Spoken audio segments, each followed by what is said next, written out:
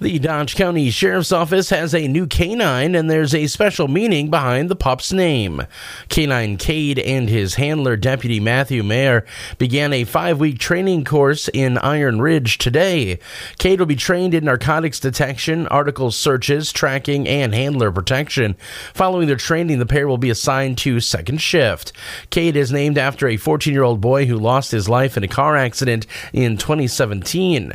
Sheriff Dale Schmidt said the boy became a true hero, donating his organs, which saved the lives of 4 others. He says the family started a local fundraiser called Play for Cade to raise awareness for organ donation. The group donated $15,000 to the Sheriff's Office Canine Program this past December.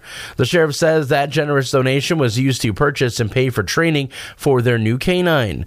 Members of the Sheriff's Office brought the new canine to meet with family members and loved ones of the Play for Cade organization and asked permission to name the dog after Cade, which Schmidt says they accepted. He adds that they are grateful to be able to honor Cade's legacy through his name. The Sheriff's Office Canine Program is fully donor funded.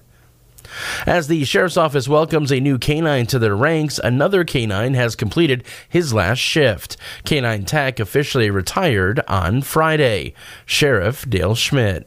Lieutenant Nails will take Tech home, and we're still working out all of those details. But he will retire on the Nails farm, or homestead. And on Tech's last day, Dodge County Dispatch had a special message for the canine and his handler, Lieutenant Taylor Nails. We would like to thank Canine Tech for his 38.5 dog years, otherwise known as 5.5 years of distinguished service to the Dodge County Sheriff's Office, and to your handler, Lieutenant Nails. Thank you, Tech, for serving the citizens of Dodge County with over 98 arrests, 314 deployments, ensuring the safety of our deputies and other agencies each and every shift, and making sure your partner went home safely every night. Schmidt says Tech has been a valued member of their agency and will be truly missed. Tech was a member of the Sheriff's Office SWAT team, Drug Task Force, and enjoyed giving numerous presentations to surrounding schools and community events. The Sheriff's Office will be losing another canine as Kid is set to retire at the end of June. Republicans on the legislature's Finance Committee say raising the minimum age to buy tobacco and nicotine products does not belong in the state budget. Bob Haig has more. Governor Tony Evers included the language in his 2-year budget plan. Bills raising the purchase age passed the state assembly with bipartisan support in 2020 and again last year, but failed to advance in the assembly. The state's minimum age of 18 to buy nicotine, tobacco, or vape products conflicts with the federal Tobacco 21 requirement, and until the new standard to align with federal law is in place, there's no local enforcement. Bob Haig, Wisconsin Radio Network. UW System President Jay Rothman says students participating in the Wisconsin Tuition Promise have skin in the game.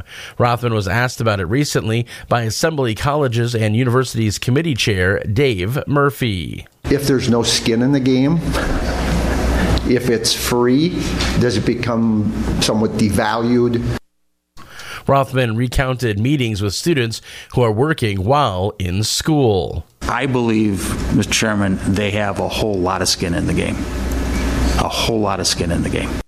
The Wisconsin Tuition Promise funds up to 4 years of tuition and fees for students from families earning less than $62,000 a year at any UW campus except Madison.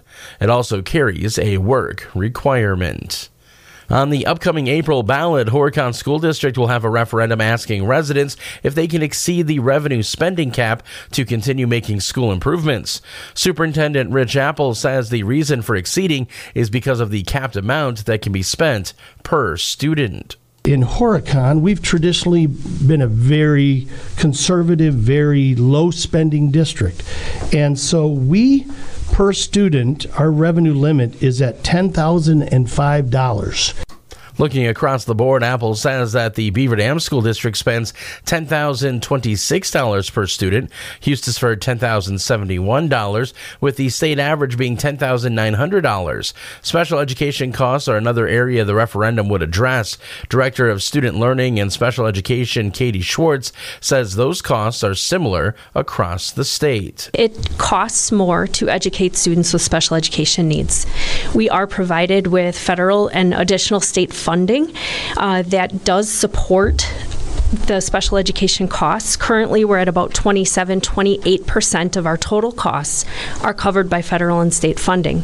If the referendum passes, it will allow the school district to hire more staff, including math interventionalists, mental health support, a middle school counselor, additional teachers, and additional psychologists. The Beaver Dam Area Community Foundation is now accepting grant applications from Dodge County-based nonprofits. Eligible nonprofit organizations are invited to submit grant applications for up to $2,500.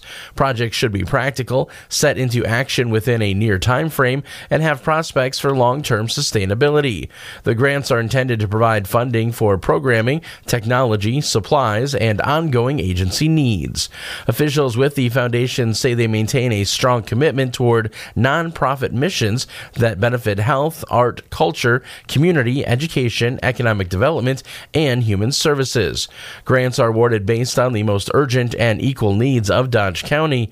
The application deadline is April 14th, and grant award decisions will be announced in June. A link to the application can be found at dailydodge.com. Senator Tammy Baldwin's office has announced that the Wisconsin Department of Military Affairs is receiving a federal grant to conduct community outreach, noise mitigation planning, and prepare for the arrival of F-35 jets at Madison's Truax Field. A spokesman for the group opposing the jets is underwhelmed. I think it's just incredible hypocrisy, the whole thing, particularly this idea that she's going to give us a grant to do community outreach and noise mitigation. We've been trying to talk to her for 4 years now, and she's been totally unreceptive. Tom Boswell with the group Safe Skies Clean Water calls the $798,000 grant from the Department of Defense chump change and notes each F-35 costs $111 million. He says Baldwin has had no engagement with the group despite repeat attempts. Baldwin's office did not respond to a request for comment. A local couple was elected to the state's Marriage Hall of Fame. The Wisconsin Family Council began what they called this unique Hall of Fame to honor both the institution of marriage and individual marriages that have gone the distance. A total of 28 couples have been inducted as part of the 2023 Hall of Fame class, including one from Watertown. Joe and Jerry Lynn Hahn have been married for 65 years.